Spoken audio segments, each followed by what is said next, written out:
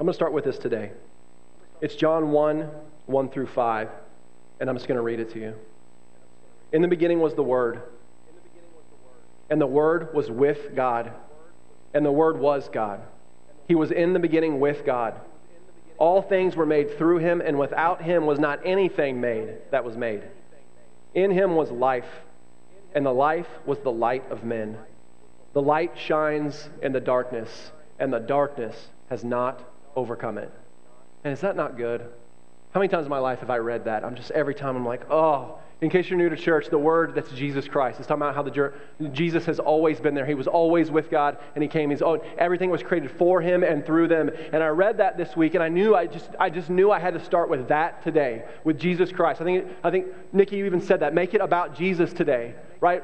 All the songs made it about Jesus today. Everything seemed to fit into this today. So if you're new and you're wondering what this church is about, that's it. This church is about the Word. It's about Jesus Christ. That really the whole story of the Bible is all about the coming of Jesus Christ, Him bringing salvation and the fact that He's going to return again. It's what our faith is about. It's what our church is about. That Christ was, that Christ is, and that Christ is right now the light in the darkness until He comes again and makes all things new. And I think that reminder for us today, just starting with that, just being reminded of that is more relevant today because of what we're covering, as Tony said. So if you haven't been with us, we're coming into our final stretch of our We Are the Church series. I think we have 2 more weeks. If you were here from the beginning, I kind of said, I don't know how long we're going to go. I didn't think we were going to go 9 weeks to start, because next week will be 9 weeks. I think we're finishing at 9 weeks. Brandon, right? Probably, maybe. And I'm really excited to get back into Exodus. Do you know, like when we get back into Exodus, like we're going to be right at the plagues, like right when the Exodus just takes off and all the action starts. It's going to be amazing. I can't wait to get back to Exodus. But we're coming into the final stretch of this series. And it's too long, if you haven't been with us, for me to recap the whole thing. But basically what we've been looking at in this series is what is the church, but what does it mean to be the church? Particularly in a culture that, for a lot of us, just seems to have gone crazy. And so the point is, like, not only what does it look like to be the church, how can we reflect Christ, but how can we see everything through the lens of holiness and not through the lens of our culture? When I say see it through the lens of holiness, see it through the lens of Jesus Christ, the Word. Because so often now it seems like our faith is being defined by what our culture says instead of how we view culture being defined by what our faith says. So the series is really about riding the ship. How can we let our faith determine everything about what we believe and how we operate and even how we see culture? In the end, the easy way to say that is, how do we really see everything through a Christian worldview? And the answer is remembering Jesus. I mean, like, it's more complicated than that, right? But that's it. Remembering that He is what this is about becomes extremely relevant in a topic like racial reconciliation. Listen, you may disagree with this, but I don't know if there's a topic with more varying opinions, more passion, more division, more frustration, more disagreements, and more pain than that of race in our country right now. I mean, the whole world, if you look at news sites around the world, the whole world is watching how we are or aren't handling race well right now. It is so controversial, because here's the truth, even in our church. And listen, I believe we're a church, like the vast majority of you want to see racial reconciliation. You want to be a part of that. Like, we have a loving church that wants to be a part of the solution. But even in our church, I bet if I went and asked 100 different members, how do you view racial reconciliation? How do you view race in our country? And what do you think the solutions are? I bet I'd get 30 or 40 different answers. It's just all over the place. Right? So 1, have patience with me today.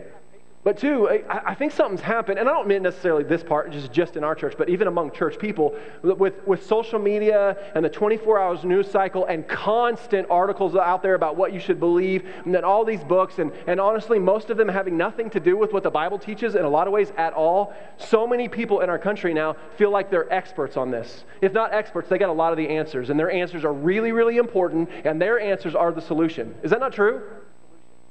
It's like everywhere I go, everybody has the solution. Everybody knows the right answer. Everybody's opinion is the right opinion. So many experts, despite the fact that it just seems to be getting worse, not better. You know, one of my best friends, one of my friends that I grew up with, is an urban missionary. You might not know what that was if we didn't have Denny and Paula, right, to explain it to us often.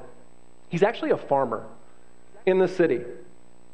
Some of you know them, some of you have heard this story, but a very short version is they started this big farm right in the middle of the city in Dallas, in one of the most impoverished areas, honestly, in the entire United States, but definitely one of the most impoverished areas in Dallas. And their goal was to give people opportunity to disciple, to restore dignity, to build really strong relationships, build a family there, and to help people move out of unhealthy environments into healthy environments. Like, they were there to help restore families. And ultimately, their goal, their ministry, is to point people to Jesus and see the kingdom of God come. That's why they're there. And since this area was a major food desert, right? You know what a food desert means? It means there's no good food around. There's no supermarkets or grocery stores anywhere close. So people are, like, a lot of people are just going to the gas station every day to get their food. It's not a good way to live, right? And so the need in this community was food. And so they started this gigantic farm. And what's great about it is they take people from the community, disciple them, get to know people coming out of jail, people from addiction, people that have been in lifelong poverty, and they give them jobs on the farm, have them work on the farm together. And so it's the community providing for the community. It's the community empowering the community. It's people from the neighborhood taking food to their neighbors and trying to lift up the whole community together. It's this beautiful thing. It's a beautiful thing. And this area is not only impoverished, it also happens to be almost exclusively black. It is a black community. And the reason I say that is that's relevant today because, Springfield, I don't know if you know this, is one of the whitest cities in America. And so I don't want us to hide from the fact that we are a mostly, not completely, but mostly white church. And so when we talk about racial reconciliation, we're going to view it from the perspective that we come from, right? That's just who we are as a church, and we're going to fight from this. We've got to be honest where we come from. So I just want you to see the dichotomy because my friend is white, but he's been investing in this community for a long time. And you know what he said to me the other day when we were talking about racial reconciliation? He said, you know what, I've worked for at least 60 hours a week in this community for 8 years. I have built deep relationships with people, and I have walked through every possible scenario with them. Listen, if you heard some of the stories, you wouldn't believe some of the things that he's walked through with people. It's crazy. He said, I've done life with people here. They have become my family. And you know what I've discovered after all of those times and all of those relationships? I am still an infant when it comes to truly understanding black culture. He doesn't think he's an expert. He'll tell you very quickly, I don't have all the answers, not even close to understanding all the differences between, not just black and white, but between all the different cultures that we find in our country. It's one of the most beautiful things about our country, isn't it? People come from all over the world and they bring their culture, the best of their culture here, and we get to enjoy the fruit of that. But it does create some gaps, some misunderstanding, some not understanding things fully. And here's the thing, we talked about this too. Here's the thing. We see all these theories out there, all these philosophies trying to tell us what the problem is, all of these experts. We see philosophies like critical race theory and intersectionality, if you've ever heard of those terms. I'm not going to get into them deeply today, but there's a lot of those kind of terms, a lot of those kind of philosophies, a lot of kind of experts that are teaching us things on that. But the problem with these things is they talk, I don't know if you know much about them, but they talk so much about what divides us rather than what unites us. I'm not saying everything in all of those theories is bad or evil or wrong, but so much of it is about how divided we are, about how we can't really understand, about how I can't really understand you and you can't really understand me. And listen, even if you try to understand me, which you should try to understand me, in the long run, in some ways you're actually wasting your time because you just can't know what you don't know. Like, that's a phrase, you don't know what you don't know. And so it's almost like, well, we can't really understand each other because you're just not going to know what you don't know. So let's try to understand each other, but listen, but don't try too hard. So you better speak up. Everybody, it doesn't matter, white, black, Asian, whatever, wherever you come from, you better speak up, but don't you dare say the wrong thing. Use your voice, but don't try to speak for my voice. Your tribe can't really understand my tribe. So you should try to understand, but in the end, you'll never truly bridge that gap because we're all so different. Oh, and by the way, if you're wrong, you're done. I'm finished with you. That's where we've come. Right? When it comes to racism or perceived racism or even defining racism in a different way than someone else defines it, well, that's the unforgivable sin now in our culture. I'm just done with you, even if you view this differently, even if you're a loving person. Listen, I know that's not our church, at least not for the most part, but that's what we're dealing with in our culture right now. And I'm going to talk about another pastor later that's been highly involved with this. When I asked my buddy on these things, and in the end, he's not, like he said, he's not an expert. I just asked him. He's been engaged in this fight for a very long time. He's given so much of his life to this. He said on the ground, those theories, that they sound good on paper, but I've seen some people adopt them. I've seen some people in my community where I invest adopt them, and on the ground, they're not helpful at all. It just creates more division. It just creates more reason for us to be separated. It just creates this idea that we can't bridge gaps and we can't come together, even though I've seen that be true again and again and again. So I asked him what he thought the answer was. And he said, after 8 years of doing this, it's become more clear to me now than it ever has been. The answer is simply Jesus. He said, listen, I've seen it. Nothing else has hope of working. Nothing. But why is it the only thing that has hope of working? And why do I feel like I may be oversimplifying it and just saying Jesus? Well, that's what we're going to talk about today. We're going to get there. Because as I said from the beginning of this series, if you were with us, if you haven't heard especially the first 3 or 4 weeks, please go back and listen to it. Because I said from the beginning, this series is not about getting to every little part of every debate out there. We just can't do it. The thing that we can do is kind of try to reestablish our foundation in the Word of God so that we might stand really strong on the truth, stand strong in our faith as the culture bombards us with things that, listen, just simply don't align with Scripture or the Word at all. Not at all. So today we're just going to try to realign. We're going to try to rebuild the foundation, or at least if we don't need to rebuild it, strengthen the foundation, because in the end, there's only one true way to deal with the things that divide us. There's only one true way to reconciliation, and that's Jesus Christ. That's why I started with what I started with today, just to remind, He is our hope. He was, He is, and always will be. So we need to look to Him. We need to look to the Word. And if that feels like an oversimplification, I get that, but I'm going to try to share why I don't think it is through the Word. And so if you haven't turned there yet, go ahead and open up to Ephesians 2. Now, I made fun of myself last week for saying this. It's true this week. This top 5 chapters in the Bible for me. That's true. No hyperbole, no exaggeration. Verses 1 through 10 in Ephesians 2 have been unbelievably influential in my life, in my walk. So let's read Ephesians 2, 1 through 10 together. Just highlight it. If you haven't highlighted, just highlight the whole thing. And you were dead in the trespasses and sins in which you once walked, following the course of this world, following the prince of the power of the air. Who's the prince of the power of the air? Satan. Like just sitting here, you were following Satan, the spirit that is now at work in the sons of disobedience. Verse 3, among whom we all once lived in the passions of our flesh, carrying out the desires of the body and the mind, and were by nature children of wrath. That's the wrath of God, like the rest of mankind. But God, being rich in mercy because of the great love at which He loved us, even when we were dead in our trespasses, made us alive together with Christ. By grace you have been saved. And raised us up with Him and seated us with Him in the heavenly places in Christ Jesus. I just love that line. What does that even mean? Oh my goodness, it's so good. And raised us up with Him and seated us with Him in the heavenly places in Christ Jesus, so that in the coming ages He might show the immeasurable riches of His grace and kindness towards us in Christ Jesus. For by grace you have been saved through faith. And this is not your own doing. It is the gift of God, not a result of works, so that no one may boast. For we are His workmanship, created in Christ Jesus for good works, which God prepared beforehand that we should walk in them. Oh, it's so good. And I can't believe I'm about to do this. I'm going to try to sum up all the unbelievable truth in those 10 verses in one paragraph. It's painful, right? I want to spend so much time here. But do you really know what that in the end, what that's saying? That no matter what your background, no matter what your culture, no matter what your race, we are all on completely equal level ground with each other. Right? Before Christ, we're not only lost, we're not only dead in our sin, we're not only incapable of escaping the penalty of them, but we're literally following Satan, what he would have for us. It's not saying that you're all Satan worshipers. It's saying if you're not following God, Satan is the one influencing, leading you away, deceiving you, trying to get you to do something other than what God would have you do.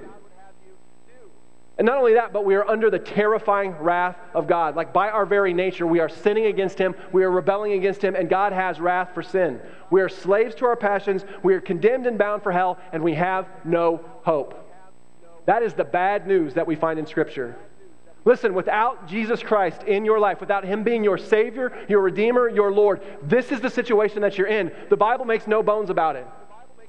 Right? Everybody in our culture wants to talk about that God is love, but someone who has real love is also a person of justice.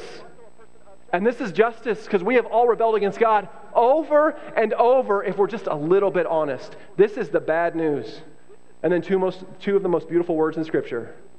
But God. I just love it. But God, being rich in mercy. But God, because of the great way that He loved us. But God, because of His riches and kindness to us in grace. Because of His great love for us, He made us alive together in Christ. And here, man, this is why it's so beautiful. This is like I say all the time, you can't understand how good the good news is without the bad news. Here's the good news. It's not because of all the good that you've done. And maybe more importantly, it's not prevented by all the bad that you've done, all the evil that you've committed, but by the plan of the Father, through the sacrifice of the Son, and by the power of the Holy Spirit, God breathed life into our dead bodies. God breathed life into our dead souls, and He made us alive. And it was fully a gift of grace, not by your doing. No one can boast. No one can be superior. No one can think they're better than anyone else because God breathed the life into you. One of my other favorite passages is 2 Corinthians 5 says, if anyone is in Christ, he is a new creation. The old is gone. Behold, the new has come. This, church, is what puts every person on the planet on equal footing, on equal ground.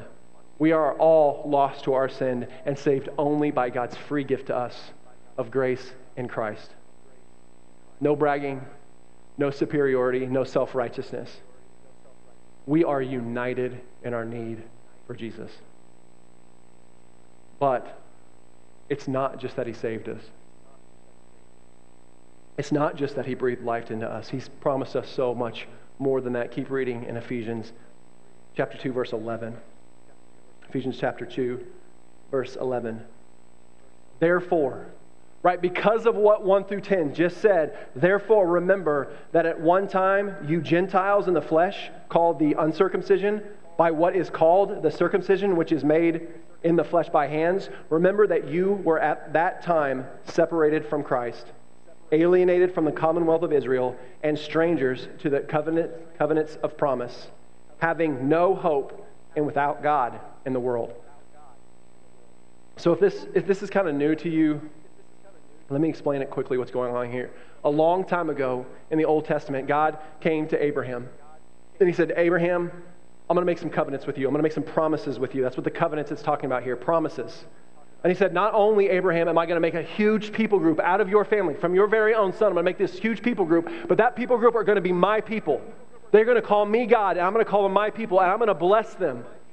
And not only that, through them, I'm going to bless the entire world. I'm going to bless every nation on earth. And that was a promise of Jesus, who actually came through the line of Abraham. Right? God's own people. And so, what did Abraham's family, when they turned into this huge people group, what did they become known as? The Israelites, right? The Jews, the Hebrews. This is the Jewish people. And so it talks about circumcision and uncircumcision. Circumcision was an outward sign, a physical sign of an inward truth. The inward truth was that they were God's very own people. The outward sign of that, the physical sign of this covenant that God made with His people and that they made with God, was circumcision. So circumcision represented being Jewish, and uncircumcision represented being a Gentile. And a Gentile just means not Jewish. Like I've said before, I think everybody in this room, or at least almost all of us, are Gentiles. So what it's talking about in Ephesians 2:11 is geared at us. So what was it saying? It's saying that you Gentiles, remember that you were once not my people. Right? You were separated from the blessings of the covenant that were made with Abraham. All of those promises. You were not truly my family.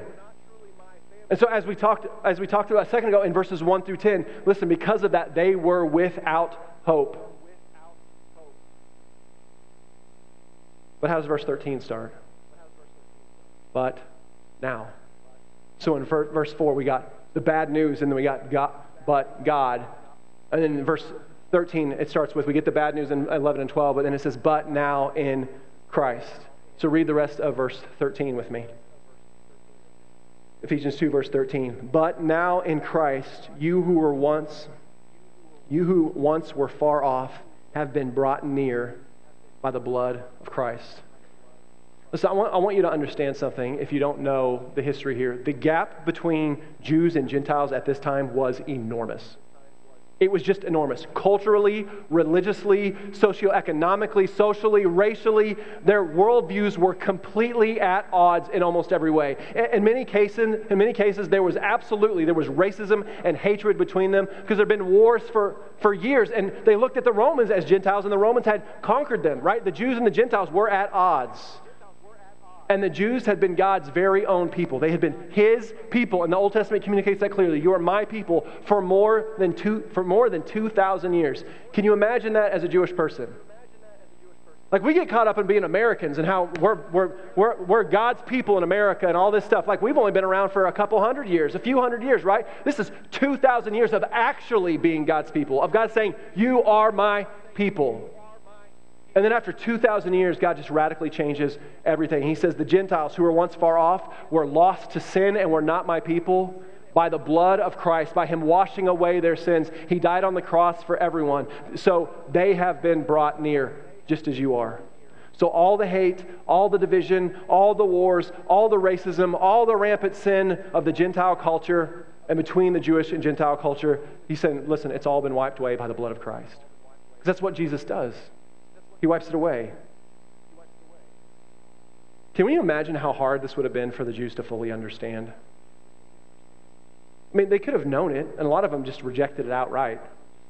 Right? But how hard it would have been to wrap your mind around this, and then how hard it would have been for Gentile culture to start becoming holy, to start doing it God's way, because they'd done it radically different for forever. Can you imagine the difficulty that would have come with this? But it's not just God saying, as I said before, it's not just God saying that the Gentiles now have salvation and they've been forgiven. It's way, way, way more than that. Read in verse 14.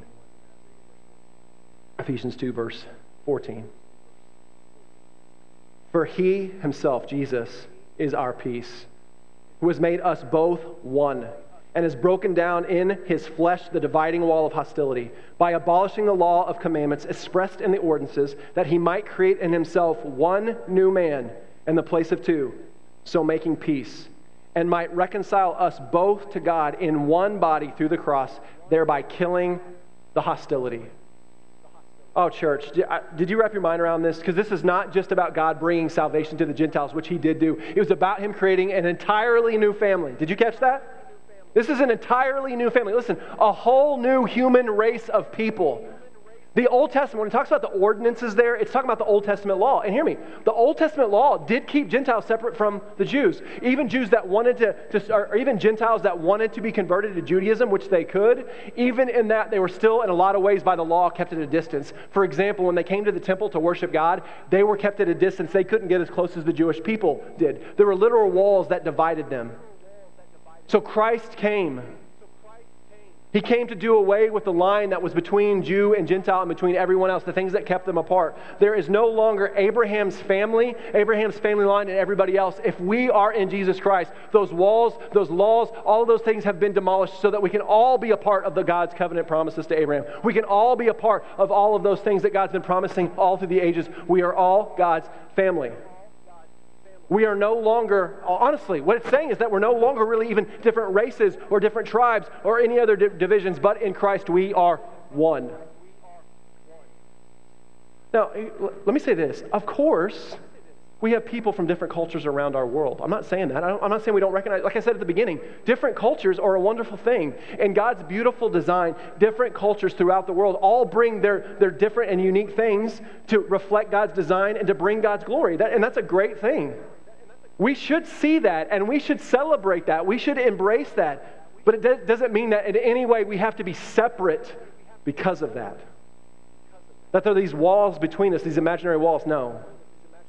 This is saying, hey, listen, there is no longer your tribe and my tribe and their tribe. We are no longer meant to be divided by racial lines or any other line there is. For in Christ, we are all a new man. It's not meaning like men. It means mankind. It means a new race of people. There's no longer Jew and Gentile. We are a new race under God, His family. Why? Because Christ has brought peace to us. Peace with God. No more wrath. peace with God, but also peace among each other despite all of our differences. This is the gospel. This is what the Bible teaches. Despite all of our differences, we are united. But can we just be honest about that, though? Does that mean that's going to be easy? Have you ever read what is at times the horror show of the book of Acts? I'm kind of okay. That's hyperbole. It's not a horror show, right? But the book of Acts is just basically the story about the early church, right? In Acts 2, we see the Holy Spirit fall and all these Jews get saved. But really, the first 8 chapters or so of the book of Acts, out of the 28 chapters in Acts, the first 8 chapters are really just about the salvation coming to the Jews. But what happens in chapter 9? Salvation comes to the Gentiles. And all the Jews have to realize, oh, wait, we're supposed to be going to them too.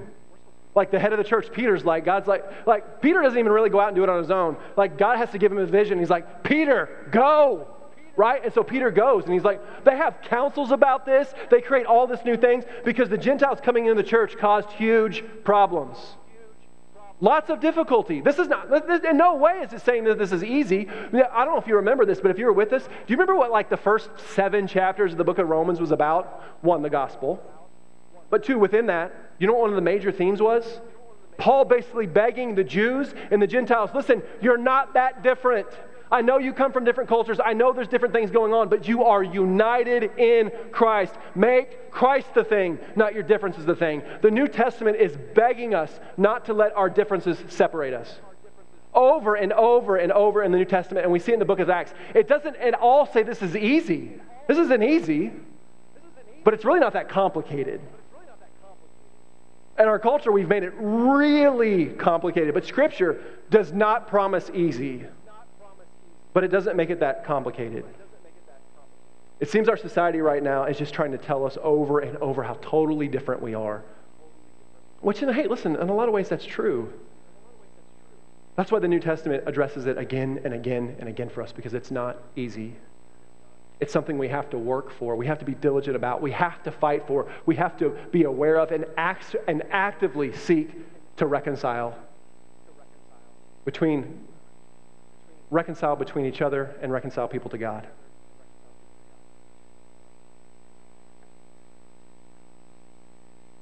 And listen, I don't want you to hear me today as I kind of pick on things a little bit like critical race theory and some of the things, if you know those kind of things and all the articles and all the books that are out there. Listen, as I said before, there's some truth in some of those things. There's some truth in some of those things. And I don't want you to hear me say either, if you know a lot about this topic, I'm not saying that everything in sociology or psychology or secular books, none of it can be helpful. I'm not saying that. Some of it is helpful. But what I've seen over time, even in the church, is these are starting to become the things that even Christians rely in and rely on first. While Scripture is constantly screaming at us what the answer actually is. As 2 Corinthians 5 says, we are ministers of reconciliation. We are ambassadors of Christ. Jesus has already reconciled the world to himself. Reconcile just means make right. That Jesus already did the reconciling work on the cross so that anyone that would believe in him and faith and make him Lord can and will be reconciled to God. Again, not because of what you have done or not because of what you didn't do, right? You can be reconciled to God, and now we are to be the ministers of that reconciliation and take that message of reconciliation to the world on his behalf. That's who we are. That's who we're meant to be. And reconciliation is not going to come by us being experts on sociological theory. It's about us actually believing what Scripture is telling us, that Christ is enough. That Christ is enough. And that's not an oversimplification, church. That is our rock. That is our foundation. That is our truth. Since when have we felt like the Bible's not enough for us? Since when have we felt like we've got to go out there and find all of these answers way out there instead of just really diving in and holding on to the truth that's there? Again, I'm not knocking all the things that are out there. But those of you that are really passionate about racial reconciliation, can I just challenge you? Percentage-wise, how much time have you really spent holding on to and studying and meditating over and praying over what God says about reconciliation versus what Facebook says about racial reconciliation? Again, it's not all bad out there. It's not all, like, don't hear that. I know somebody's going to say, like, JG said, all these things are terrible. No. But what do you think would happen if we meditated on this and made this the thing, and then we actually went out and did it? That we actually went out and pursued it. I'm going to say this again, honestly, church. I think the answer to racial reconciliation is not as nearly as complicated as we make it. It's very difficult to see it actually come to fruition, but it's not as complicated as we make it. Look at verse 17. Ephesians 2:17. And he came and preached peace to you who were far off, and peace to those who were near. For through him we both have access in one Spirit, that's the Holy Spirit, to the Father. So then you are no longer strangers and aliens, but you are fellow citizens with the saints and members of the household of God. Did you hear that? Built on the foundation of the apostles and prophets, Christ Jesus himself being the cornerstone, in whom the whole structure, being joined together, grows into a holy temple in the Lord. In him you also are being built together into a dwelling place for God by the Spirit, capital S Spirit, the Holy Spirit. I'm going to say this again. We are one family, church. We are one church, held up by Christ, the cornerstone himself, the one that everything was made for, the one that everything was made through, the one that upholds the universe by the word of his power. He has made all of us who believe citizens of one kingdom, one race, one household. This is how we fight for true reconciliation, with the gospel. With the gospel, reminding God's church of who we are in him and leading the lost to the only one who can truly bring reconciliation, Jesus Christ. You know, I talked to another pastor. Can I just be honest? I don't have time for this. I'm going to say it anyway. I struggle with what to say this week. There's so much to say. There's so much that we could get into. There's so much division and anger and hate. So many people thinking the other side is just stupid and every theory is stupid. On both sides, going both ways. Wherever you're coming from, I don't mean black and white. I mean every different tribe and pocket that thinks that they have the answer. And so I just reached out to people who I knew were as close to biblical and practical experts on this as I could, and just because I studied and studied and studied, and Brandon and I talked for a long time. And I talked to another pastor. And the reason I called him is that he has been highly involved in racial reconciliation, in particular, in our city for a few years now. In our city. This is not theory. This is not the world out there. This is not our nation trying to choke each other out, right? This is in our city. And he's been highly involved and trying to see racial reconciliation come to our city. And I don't mean he's a social media warrior, which amounts to about nothing. He's met with black leaders. He's met with white leaders. He's met with pastors. He's met with police. He's organized roundtable with people of different colors and from radically different backgrounds. He's been a part of discussions and helped lead discussions among church people, and he's been a part of and helped lead discussions that were organized by people who were not Christians at all, that really weren't talking about Christ in that whole process at all. He has built solid relationships with people that don't look like him, that don't come from where he comes from, and don't think like he does. And he'll tell you it's all been really valuable. But years of investment trying to help bridge that gap to unity in our community. And after all that time, after all of that effort, do you know really what the main conclusion he's come to? Two things. That most of the things that are cultural, most of the cultural solutions that are being portrayed out there are lies. He's not a political guy. He's just been on the ground. He said most of them are lies. They don't work. They create division. They create us and them. They create this philosophy in people's minds that we can never be united because we're just too different. His solution? unprompted by me. Right? I didn't tell him stories. I was just asking questions. I said, what's the solution to this? And the solution, he said almost the exact same thing that my buddy in Dallas said. He said, it's been made so clear to me over time. The only answer is Christ. The only answer that has any hope of reconciling this is the work of Christ. And then his people, the church, being dedicated to that reconciling work. We talked about, he brought up theories, he brought up stuff, he brought up all kinds of things, but he said, I wish I had time to tell you, I can't believe some of the conversations that he had with people that he was trying to love really well, and they were kind to him, but basically it was like, you can never understand me. Like, you just can never know what you don't know, so why should we even talk about this? Because there's no way you can know because of this, and this. It's crazy. It's crazy. See, here's the thing in the end. The problem isn't that we don't have the right philosophy. The problem is sin. Have you ever thought about it that way? That's the problem. Sin. Sinful, selfish, prideful, fearful people doing it their own way instead of God's way. Whether that's racism or just being apathetic, staying in your house and not seeking to bring reconciliation to the world because you're too afraid to, or you're too comfortable in your own apathy and your own comfort to get out there and actually do the work, because it is hard work. This is hard work to see this come.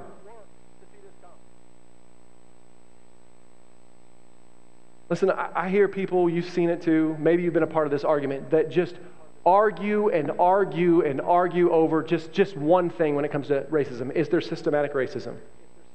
You're seeing those arguments? They go on and on and on. And I'm not saying none of these discussions are worth having. Don't hear that. But two sides of many sides, you've seen this, yelling at each other, angry at each other, calling each other stupid or wrong or racist or ignorant or blind or deaf, or, man, we could just keep going, couldn't we? Just over this one thing. Is there systematic racism? Here's the truth. I'm about to blow your mind, but stay with me. Is there systematic racism? Of course there is. Because in our system, there is every kind of sin. Right, just in the last few years, we've seen within the system, like how often sexual abuse has come into the system and hurt people, right? We've seen the sin of greed affect things in our system. People who are greedy, using the system to their own advantage. We've seen people who are hungry from power take advantage of the poor and the needy and everybody else through the system so that they can get what they want. Because in the end, the system's not the problem. For a lot of people, our system is the envy of the world. Our system is not the problem. It's the fact that it's run by sinful people.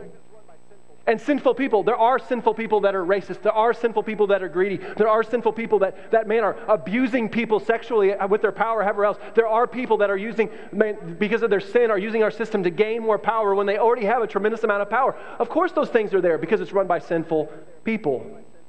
There's every sin and everything in between. Church, yes, in the end, this is what it comes down to. Yes, we should and must fight for justice. Yes, we should try to fight for a system that is fair as possible. Yes, we should try to fight for those who are oppressed and marginalized and the needy. Scripture talks about that over 2,100 times. Yes and amen to all of that. Yes and amen. But in the end, why are we putting our faith, so much of faith in a system that is infested with sin? Because in the end, sin is the problem. There's only one system that we actually have any hope of putting our trust and faith in. Do you know what system that is? The kingdom of God. That's the only system that is not infected by sin. That's the only system that doesn't have all of these things, because this is primarily a sin problem, not a system problem. And the only perfect system is the kingdom of God that comes through Jesus Christ.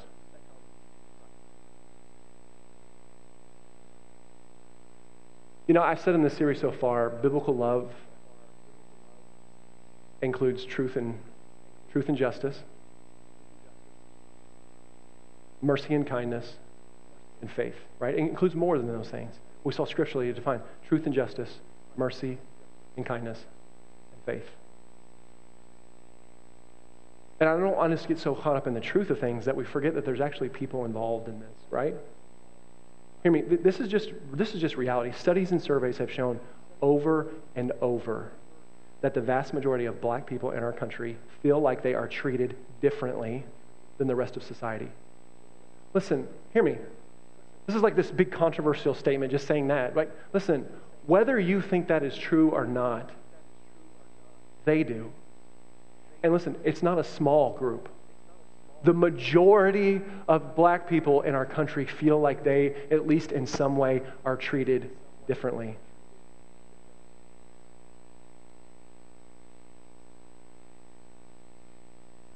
Can we not have compassion towards that?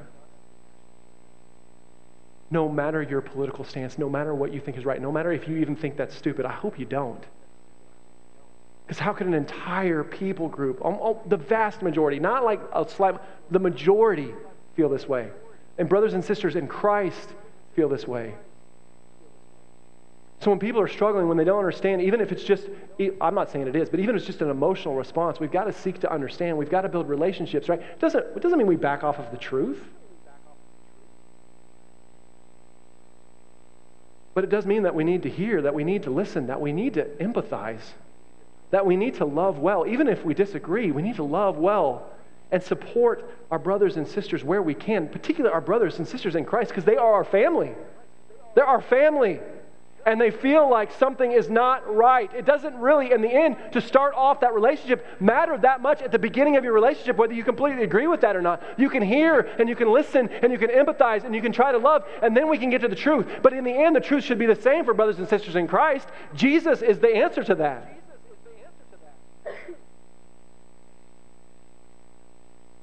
We always, even in those conversations, we always have to end up making about the reconciliation work of Christ. Make it about the gospel, the primary way that reconciliation can come. Otherwise, we're fighting a losing battle. And maybe a battle that's not even worth fighting in the end, because in the end, we got to be pointing people to Jesus. Because we can be one. We can be one people in Jesus despite our differences. You know, like, I've had lots of different life groups over the time, and some of my life groups have been very diverse. And I say racially diverse, not as much, a little bit. At one time, I used to say we've got the most racially diverse life group in our church. Awesome.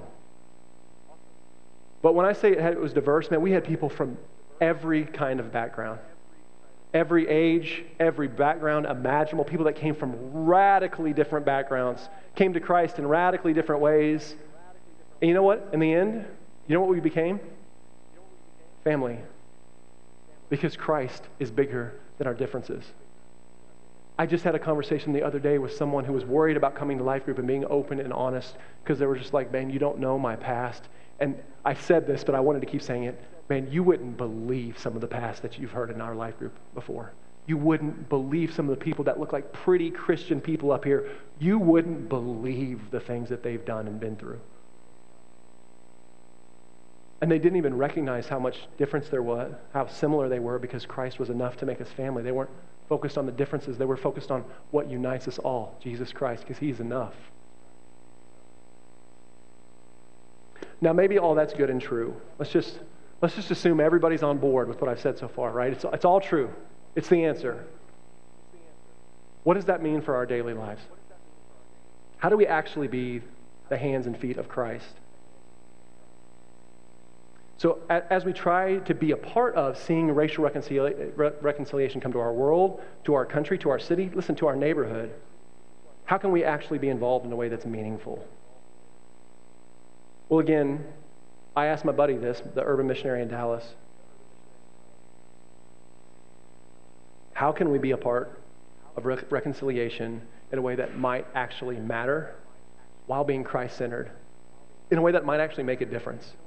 And I love what he said. This is not the answer. I'm just giving an example of how we might engage, because he gave me an answer, and it's not what I expected him to say. I actually hadn't even thought about it this way. You know what he said? Love the poor. Would you expect that to be the answer? Love the poor. Do you know why? Because he said, if you love the poor, not only will you be sharing God's heart, because Scripture is just poured out God's love in His heart for the poor. It's just everywhere, again and again. So not only will you be sharing God's own heart, but if you love the poor, you absolutely will encounter the marginalized and the needy and the oppressed and those trapped in generational poverty. You will absolutely see the fatherless, the single mom, the minority. And you'll see the need for people who want someone to come alongside them and fight with them and for them. And knowing that we're a church, and he knows our church, and he knows that we don't do this, but he said, and don't let your people fall into the trap of trying to throw money at the problem or just hand things out. He's like, that's not going to change anything. We need to do that at times. Right? We need to make sure people aren't starving at times, but he's like, that's not what I'm talking about. He said, no, you got to build relationships. And you got to hear stories. And you got to spend time with those who might not be like you, who might not look like you, and might not have a past that looks like your past.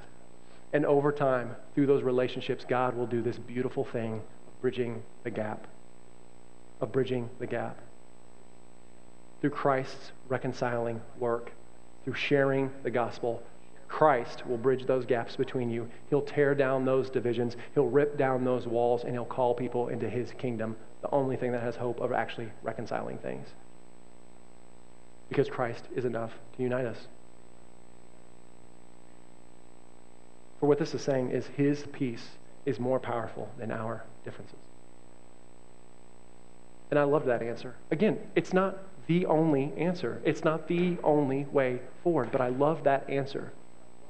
So many people yelling at each other about what is wrong, while too many willing to get in and do the hard thing. Doing the work in the early church to bridge the gap between Jew and Gentile was difficult. It's why the New Testament addressed it again and again. But it doesn't mean that the answer to that was complicated. In so many ways, of course, this is a complicated issue. Of course it is. Otherwise, it would have been fully healed a long time ago. But the way forward, the true answer is not that complicated at all. It might not be easy. As I said again, I'm going to say that again and again. It is not easy, but I don't think it's that complicated because God's already given us the answer. So, we might not be able to change the world, church. We might not be able to change our country, but we can be involved. We can be involved in bridging the gap in our community. We absolutely can.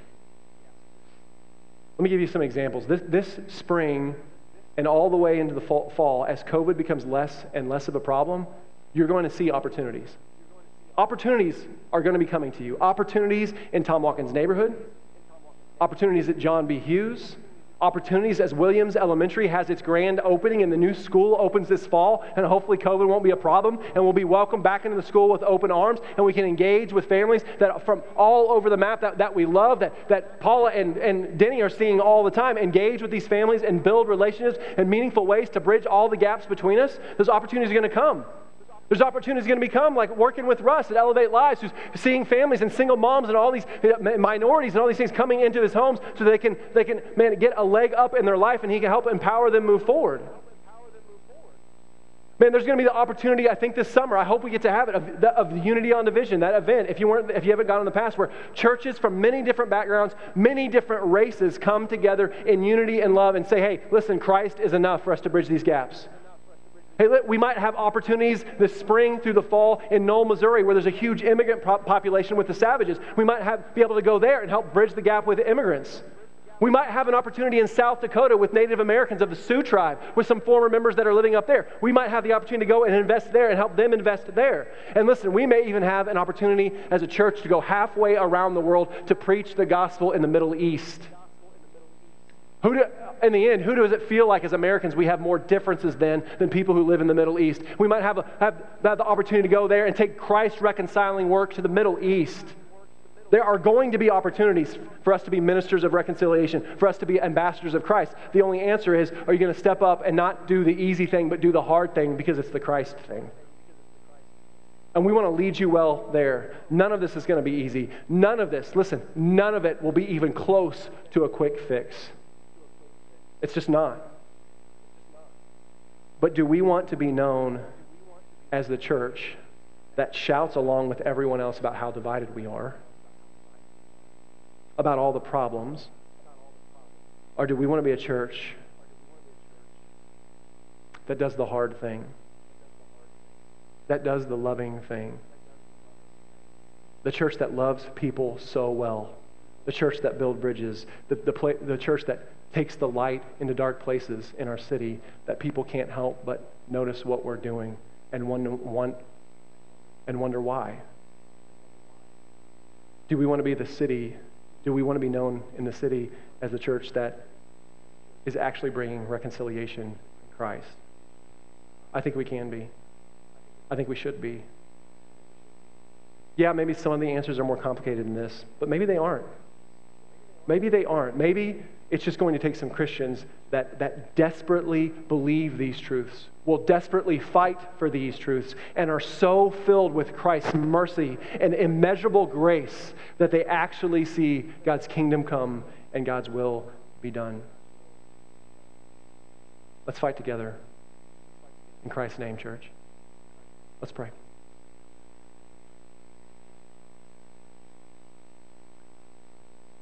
Oh, God, we thank you for your grace and mercy, because without it, we'd just be lost.